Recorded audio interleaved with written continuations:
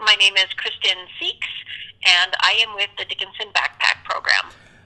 Well, let's talk about the Dickinson Backpack Program. Thank you for joining us today. What is it, and how can people find it on the internet and maybe even the physical place? Okay.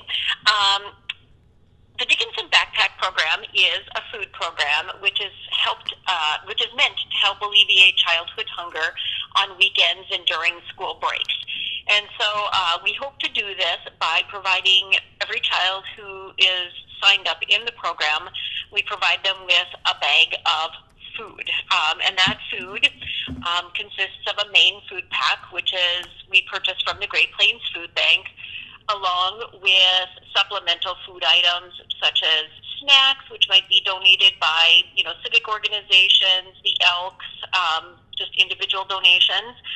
We also supplement it with fresh bread from Baker Boy and fruit from Walmart. And how to find us on the internet? Probably the best way to find us on the internet is through Facebook. We do have a Facebook page, Dickinson Backpack Program. And there you can find a little bit of information, about, like I said, our packing parties, how to volunteer. The physical address of the backpack program is at St. John Lutheran Church in Dickinson, and that physical address is 146 6th Avenue West. All right, outstanding. So one of the things that came to my attention was there's 300 children or kids or people under the age of 18 that get basically a food supplement every week. That's amazing to me because, like I said yesterday when I was talking to I believe it was your husband, that Dickinson's not New York City. That's not a huge community. So to me, 300 really jumped out. Yes. And this year we are between 250 and 300. Last year we were serving over 300 children every week with food packs. And so every year it just depends a little bit. We still continue to have families move in and out of the community. So our numbers vary a lot from week to week and month to month. At times we can be close to that, serving 300 children, but then, there might be a lot of people moving out with the cold weather and things like that. And so our numbers they go up and down between 250 and 300 every school year. Talk about Giving Hearts Day in just a moment, but first talk about some of your other sponsors and some of your other donors that have allowed this thing to happen. So do you have some major sponsors in the past, or is this everybody just volunteering? I'm sure you've got a lot of volunteers too. We do. We have a lot of volunteers and donors in the community. We've got civic organizations such as Optimist Club, Rotary Club, Kiwanis that donate, the Elks, every year. And then we've also got big oil companies, Whiting, Marathon Oil, ConocoPhillips, which have donated before. We have churches that donate. St. John is a major church that donates to us.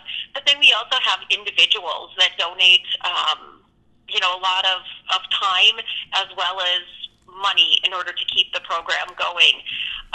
We are an all-volunteer run program, so nobody is paid, from board members. I'm kind of volunteer director, but nobody is paid with this program.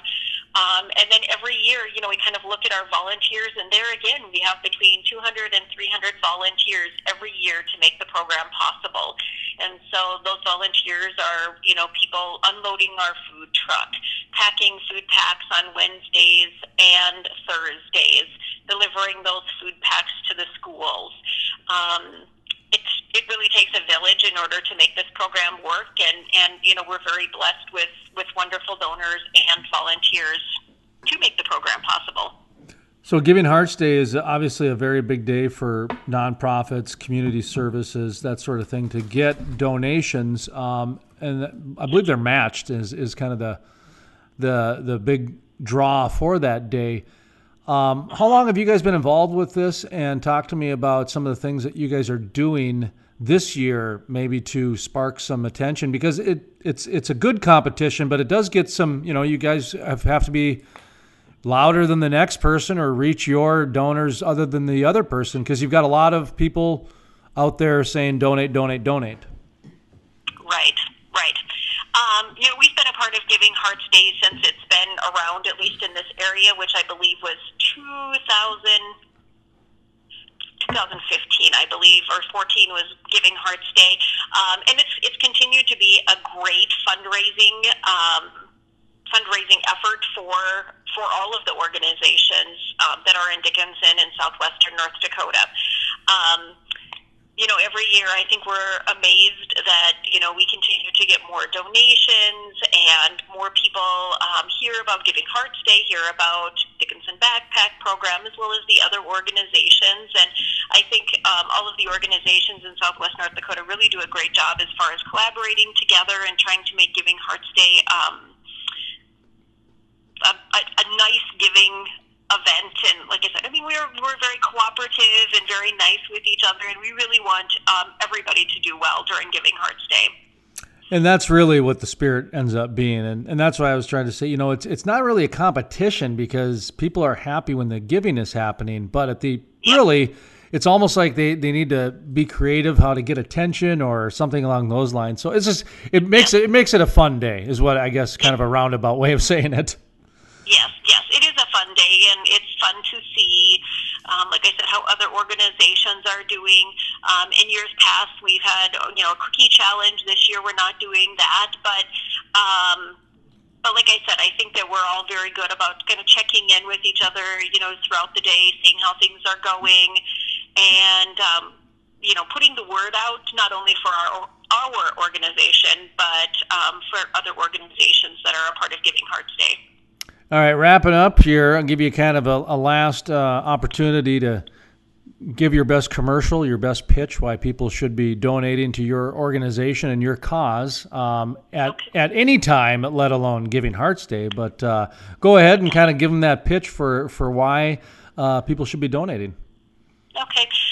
People should be donating, on Giving Hearts Day, but like you said, throughout the year.